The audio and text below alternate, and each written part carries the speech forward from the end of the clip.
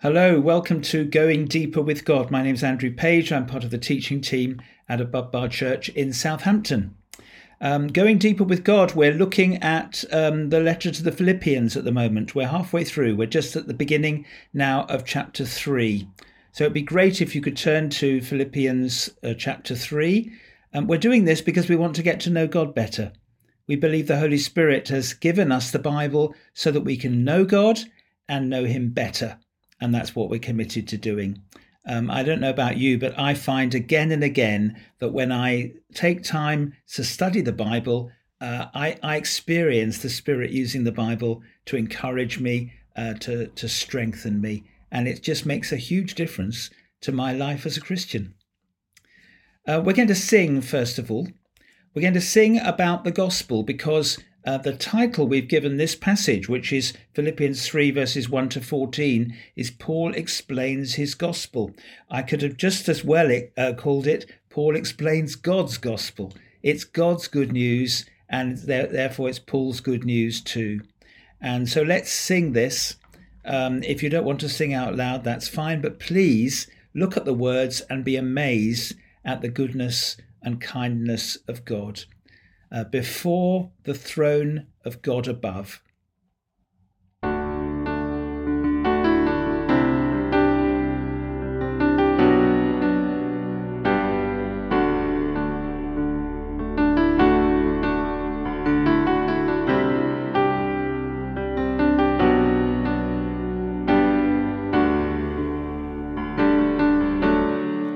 Before the throne of God above, I have a stronger, perfect plea.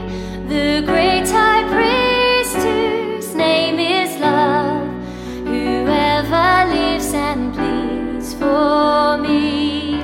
My name is written on his hands, my name is hidden on his heart. I know that one in him he stands. No power can force me to depart.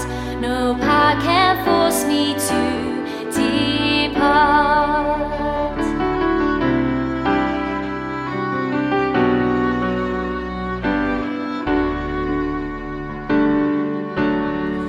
When Satan tempts me to despair and tells me of the guilt within, upward I look and see him there, who made an end of all my sin. Because the sinless Savior died, my sinful soul is counted free. For God the just is satisfied to look on him and pardon me. To look on him and pardon me.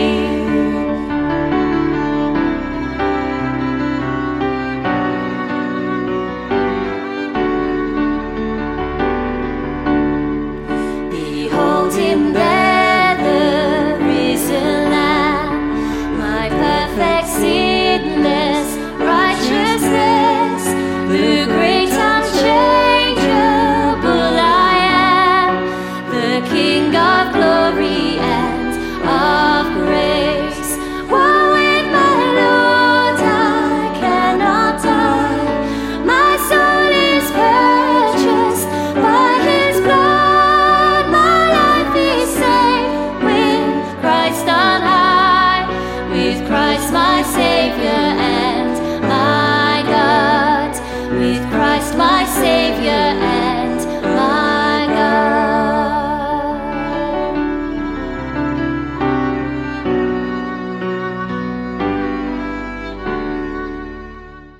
And now let's read the passage together. Philippians 3, beginning at verse 1.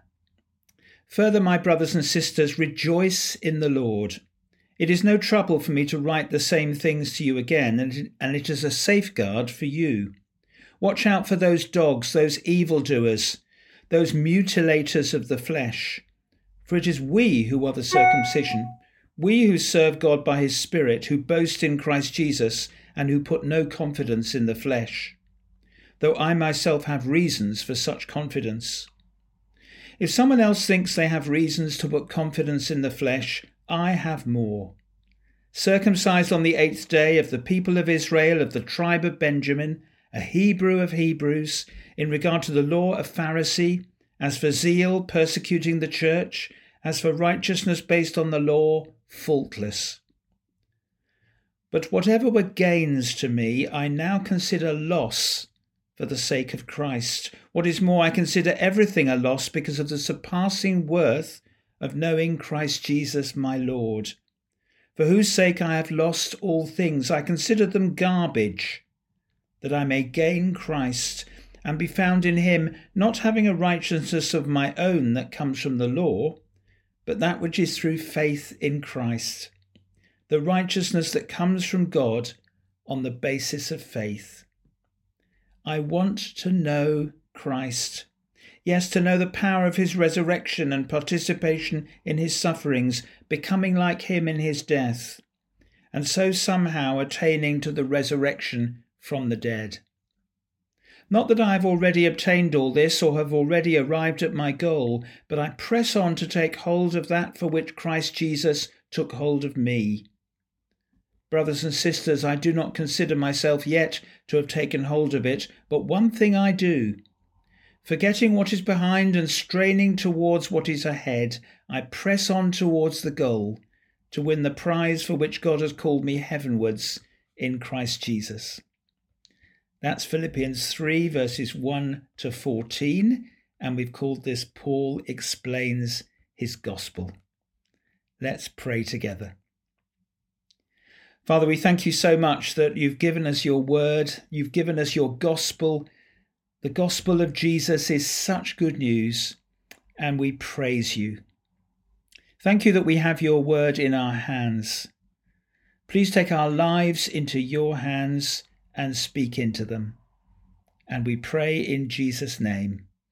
Amen. I don't know if you remember, we've called this whole series in the letter to the Philippians Joy and the Gospel, because joy and the gospel belong together. The more gospel-centered we are, the more we will experience joy. This whole passage begins, further, my brothers and sisters, rejoice in the Lord. And then Paul goes on to talk about the gospel. This is, in my opinion, one of the most important passages in the New Testament, because it makes it very clear how we can get to heaven. It makes it very clear how we can be saved. It's about the gospel. If you like to use technical language, it's about the doctrine of salvation. This is really important stuff. Because Paul knew that there were people coming to Philippi and kind of infiltrating the church and bringing a false gospel, bringing a different message. And so he writes this passage to make it very clear that these false teachers really are false teachers, and to make it clear that the gospel is different and is wonderful. So let's be open to the Holy Spirit as we look at this, and please let's be lifting our hearts to Jesus as we read this and we study this together, because this is wonderful stuff. And if you are a believer in Jesus, if you've turned from your sins, put your trust in Jesus, then this is your lifeblood. This is really important stuff. It'll help you to rejoice in God, and it'll also help you to be clear about the message you want to share with others. Let's look at the passage. First of all, in verses 1 to 3, there are two groups. Verse 1 begins with a warning about one of the groups. Further, my brothers and sisters, rejoice in the Lord. It is no trouble for me to write the same things to you again, and it is a safeguard for you. There is danger here. And it's because of the first group that brings this wrong teaching. Paul describes this group in verse 2, and he uses three expressions to describe the group and the message that they bring. First of all, he calls them dogs. Watch out for those dogs. Now, dogs in the New Testament were not domestic pets. They were pretty well wild animals. Paul is saying this teaching that's being brought to you, which he's about to explain, this teaching is dangerous. Second description, those evildoers. I don't think that means that these teachers were bad people. I don't think they were. I think they were good people in many ways. But they were evildoers because they were telling people you need to do something in order to be saved. Oh yes, believe in Jesus if you like, that's fine. But here's a list of things you need to do in order to get to heaven. They are evildoers. It's all about doing. And the third description is they are mutilators of the flesh. That's the end of verse 2. They were into circumcision. They were basically saying it's fine that you believe in Jesus, but you do need to become Jews too. So you Gentiles who are trusting in Jesus, that's fine, but we need to circumcise you. Because you need to become Jews. You need to do something. It wasn't just about circumcision. There are other things they had to do too in order to get saved. That's the first group. The second group is Christians. The second group is the church. And Paul introduces the church in a rather provocative way. Look at verse 3. It is we who are the circumcision. He uses the word circumcision. He doesn't mean it literally. This is Paul's way of saying, we Christians, we are the real people of God. We are the people who've really come to know God and who are in relationship with God. We are the circumcision. And then he uses three expressions to describe Christians. See if they fit with you. First of all, we serve God by his Spirit, verse 3. We're not trusting in our own power to serve God. When we became Christians, when we turned from our sins, put our trust in Jesus, the Holy Spirit came to live in us. And he gives us a new power to live differently. Of course, we fail sometimes. Of course we do. But there is a new power in us. We serve God by the Spirit. Secondly, we boast in Christ Jesus. That's there in verse 3. Christians are people who are enthusiastic about Jesus. Enthusiastic about who he is and about who he's done, or what he's done. He is the Messiah. He's Christ Jesus, the Messiah Jesus. And what he's done is he's died on the cross for our sins so that we can be forgiven. Hallelujah. We boast in Jesus. And the third thing is we put no confidence in the flesh. Paul is making it absolutely clear here. We don't put any confidence in what we do for God. All our confidence is in what God did for us when Jesus died on the cross. Is that you? Are you serving God by his Spirit? Are you boasting in Christ Jesus? And do you put no confidence in your flesh, in what you can do for God? Then you're a Christian. That's what the church is. The church is people who are like that in verse 3. That's the second group. Even just as I talk about that, I'm amazed, I'm delighted, I'm astonished that I'm a Christian, that I'm a believer in Jesus. Let's go on to the second part of the passage. So we've looked at two groups. Now in verses 4 to 11, two pictures. And these are two pictures of Paul, who's writing the letter. The first picture is Paul before he became a Christian, before he met Jesus. And the second picture is Paul after he met Jesus, after he became a Christian. So let's look at the two pictures. The first picture is in verses 4, 5 and 6. Verse 4, Paul says, I myself have reasons for such confidence. If we could get to God by doing things, or by being something, or by achieving something, I would be well qualified. Have a look at verse 4, the middle of the verse. If someone else thinks they have reasons to put confidence in the flesh, I have more. I would, if it was about earning our way to salvation, earning our way to heaven, I would get there. And he then provides a list in verses 5 and 6. Have a look at the list. He says, circumcised on the 8th day. In other words, I'm a real Jew. Of the people of Israel, I really belong to Israel. of the tribe of Benjamin. Benjamin was one of the elite tribes. A Hebrew of Hebrews, that may mean my parents spoke Hebrew, I speak Hebrew. In regard to the law, a Pharisee, I am really concerned to keep God's law.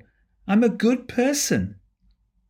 As for zeal, persecuting the church, because I was sure Jesus was an impostor, not the Messiah, I persecuted the church. And as for righteousness based on the law, faultless. I'm a good person. That is the first picture of Paul. And what he's saying is, there's a list here. I've got this list and I've written them down. And here's the list. And this list is my ticket to heaven. This list is my ticket to glory. This is my ticket to salvation. That's the first picture. That is Paul saying, if we could get to heaven by doing things, by achieving something, by doing good, by being religious, then I would be well equipped and I'd be fully qualified. That's the first picture. But then, on the road to Damascus, he met Jesus. Acts chapter 9.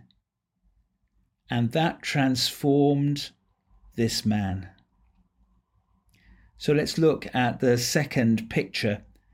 Let's look in verse 7 at the way Paul began to see that list of all the good things that he'd done, of all the achievements.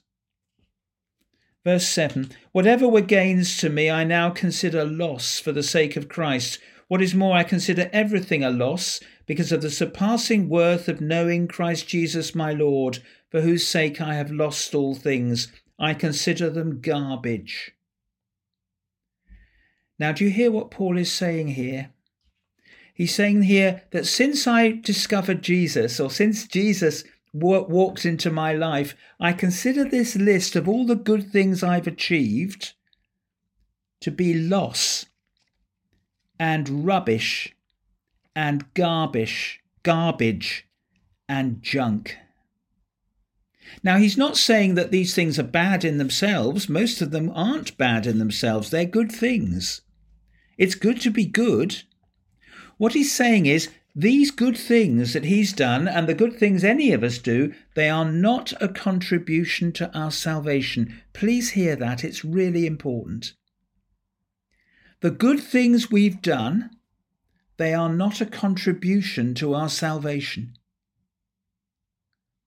So in other words, as far as thinking these things could get us to heaven is concerned, these things, as far as I'm concerned, says Paul, are rubbish, garbage, and junk. But it is good to do good things. Let me just explain that in a sentence. It's good to be good, but being good doesn't get us to God. Do you get that? I think it's a really important sentence. It's good to be good, but being good doesn't get us to God. And so Paul takes this list and he says, this is rubbish. This is garbage. This is junk. Because these things cannot get me to God. And then what Paul does in verses 7 to 11 is he tells us what a Christian is. He talks about himself, but he's talking about what Christians are. And this is a description of you if you're a truster in Jesus. 3 sentences sum it up. Firstly, a Christian knows Jesus. Have a look at verse 8 again. He says in the middle of the verse, he talks about the surpassing worth of knowing Christ Jesus my Lord. A Christian knows Jesus, doesn't just know about Jesus. He knows Jesus. They know Jesus. We've come into a friendship with Jesus.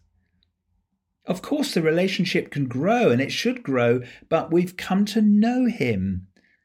There's a friendship there. There's a relationship there. A Christian knows Jesus. Secondly, a Christian gains Jesus. Have a look at verse 8 again, the end of the verse. I consider all these good things that I might have thought were a contribution to my salvation. I consider them garbage. that I may gain Christ. Now, what does that mean? Gaining Christ. It's all about righteousness. Let me explain this a bit. We all desperately need righteousness because God is completely righteous. He's holy. And because there's going to be a judgment day one day. Now, we're only going to survive on judgment day if we're righteous. But the problem is, if we're honest, we are sinners. We are not righteous. There is sin in us. There is darkness in us. Sometimes we deliberately act against our own conscience, don't we?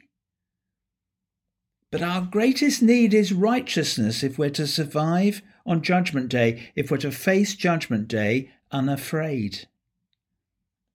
So the question is, how do we get righteousness? How do we get righteousness so that we can survive on judgment day? Well, there's only two answers that have ever been given to that question. One answer is given by the first group in verse 2, and the other answer is given by the second group in verse 3, the church. Let's look at the two answers. The first answer is we make our own righteousness. It's the same message again. We try and do good, and we do more and more good things, and we hope that one day we will get to God. We hope that we will get to God. We'll get so good that God will say, oh, you're wonderful. I'll have you in my heaven. You've earned it. Have a look at the beginning of verse 9 and you'll see that. Paul says he wants to be found in him, not having a righteousness of my own that comes from the law. That's the wrong answer to how we get righteousness. It's a righteousness of my own that comes from the law. I earn this righteousness by doing good things, by obeying God's law. And Paul says no to that. I heard an advert on the radio recently for a programme that Trevor McDonald was doing, and about music. And the little quote from Trevor McDonald there in the advert said, it's such a wonderful piece of music. He was talking about one of his favourite bits of music, and he says, if I live a good life and get to heaven one day, I'm sure I'll hear this piece of music. Now, I'm not saying Trevor McDonald definitely believes this, but actually he is giving this answer to how we get salvation. We do it by living a good life, and it's wrong.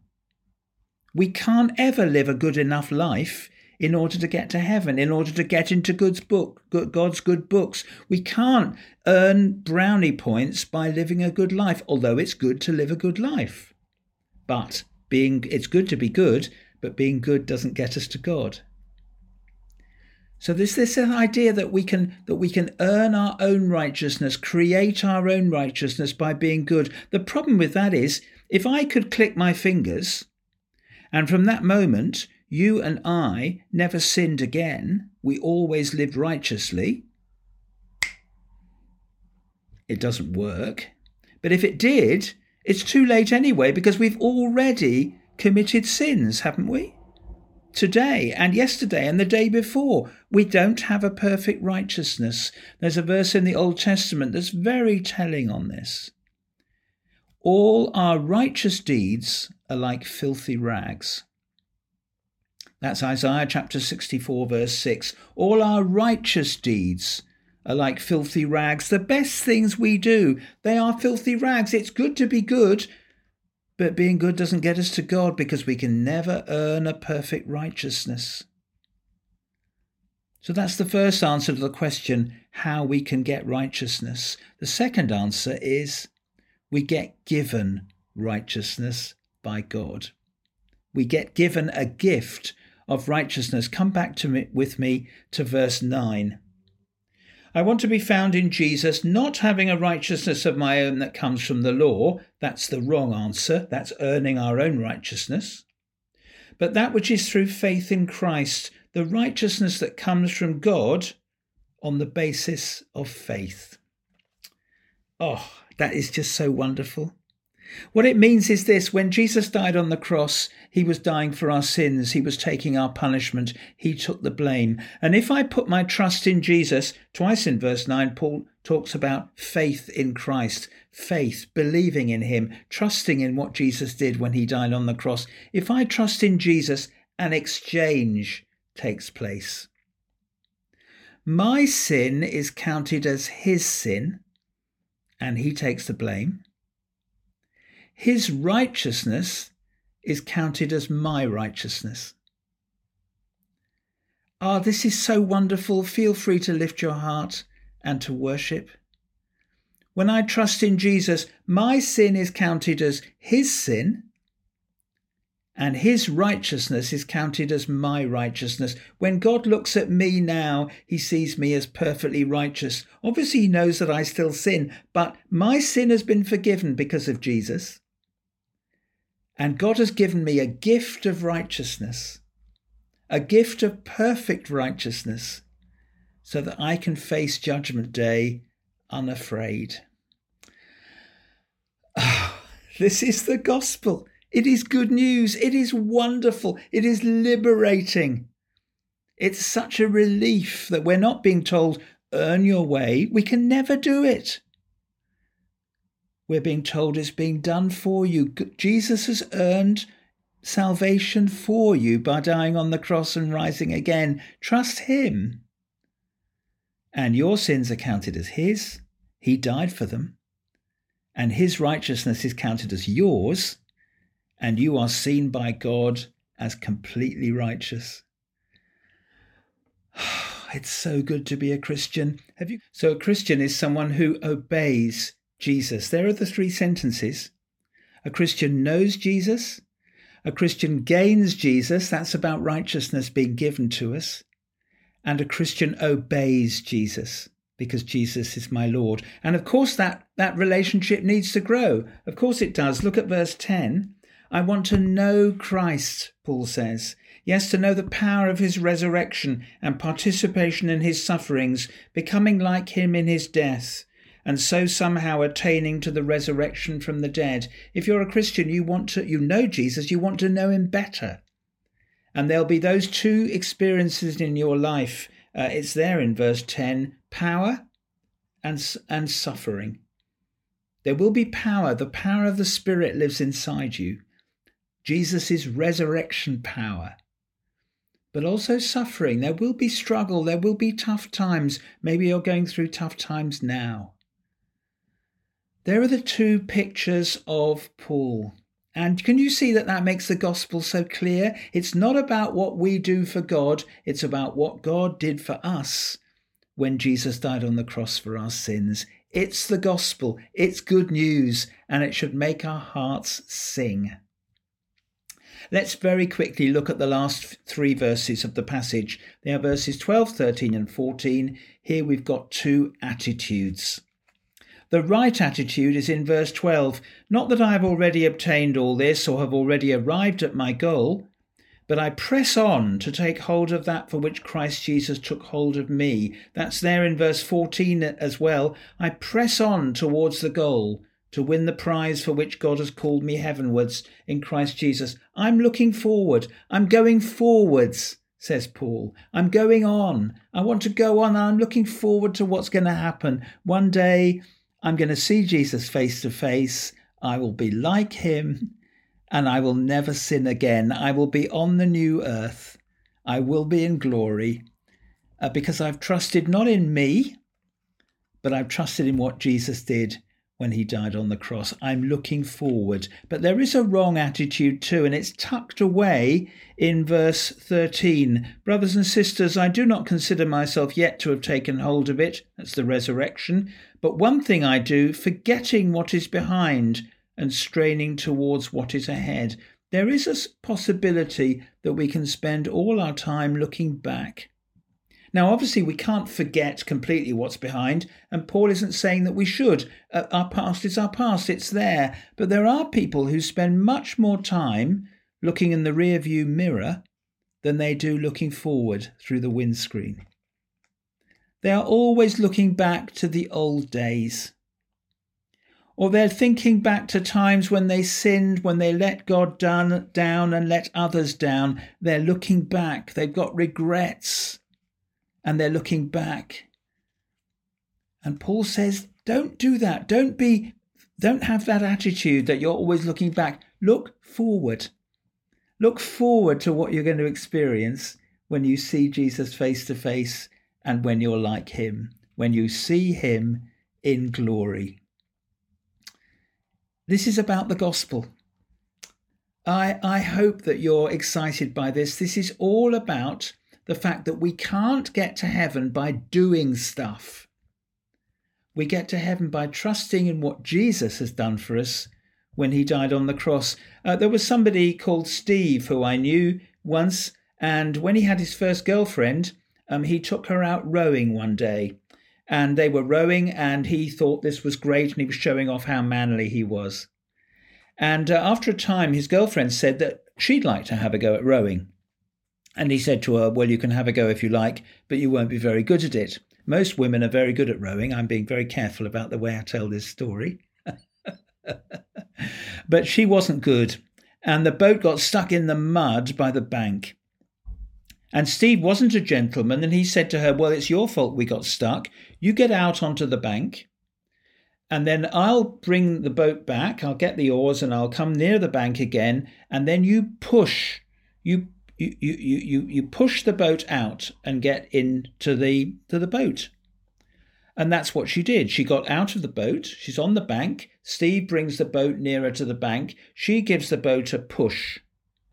And she puts one foot into the boat, but the other foot is on the bank. And Steve said, look, get in with the other foot. Put the other foot in. And she didn't. And she fell into the water. And that was the end of their relationship. And he ended up marrying somebody else, and probably she did too.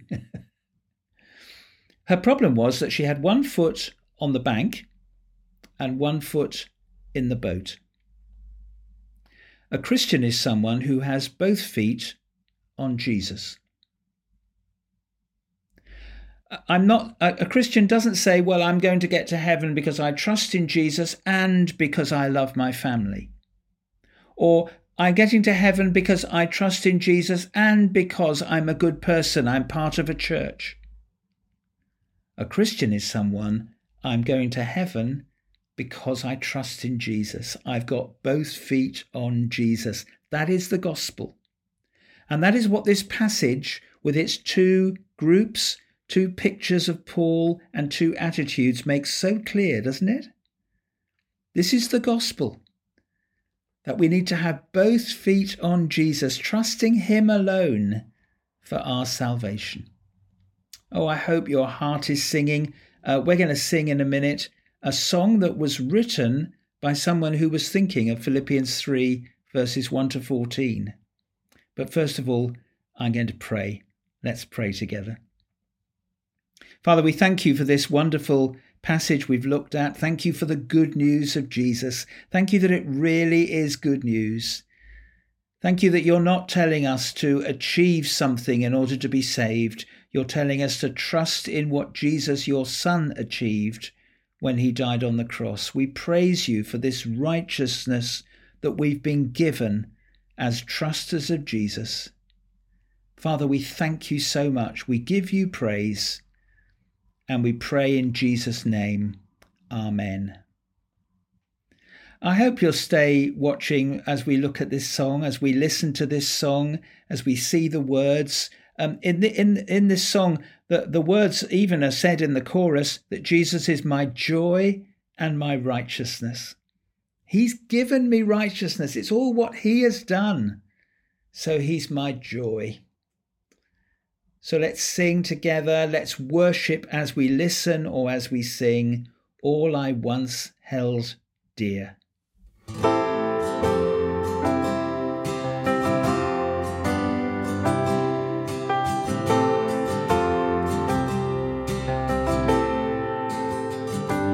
All I once held dear, built my life upon. All this world reveals and was to all I once thought gain, I have counted loss, spent and worthless now, compared to this. Knowing you, Jesus, knowing you, there is no greater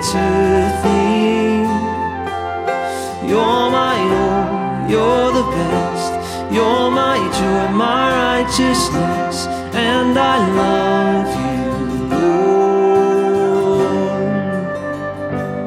Now my heart's desire is to know you more, to be found in you and known as yours, to possess by faith what I could not earn, or surpassing gift of righteousness.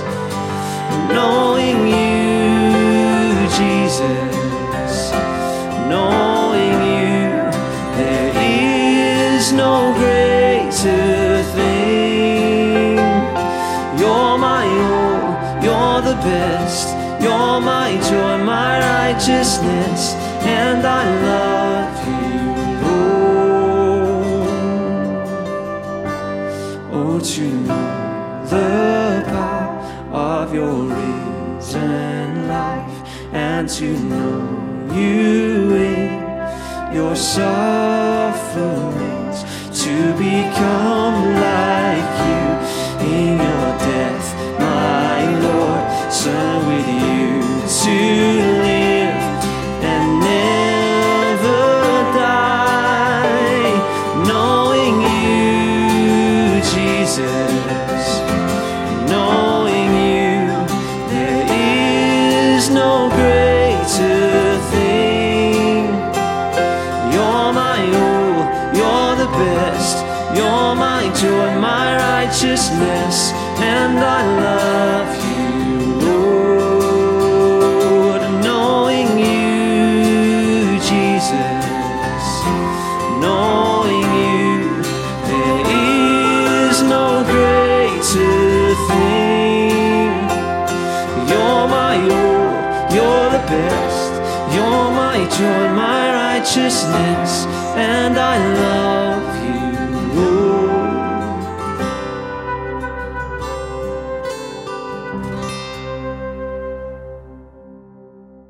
He is our joy.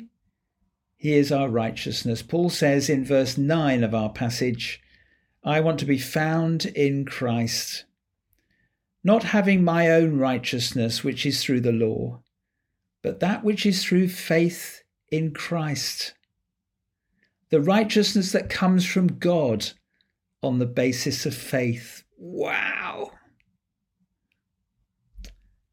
I'm praying that we will experience that joy in the gospel in the coming days and weeks. The Lord bless you and keep you. The Lord make his face shine upon you and be gracious to you.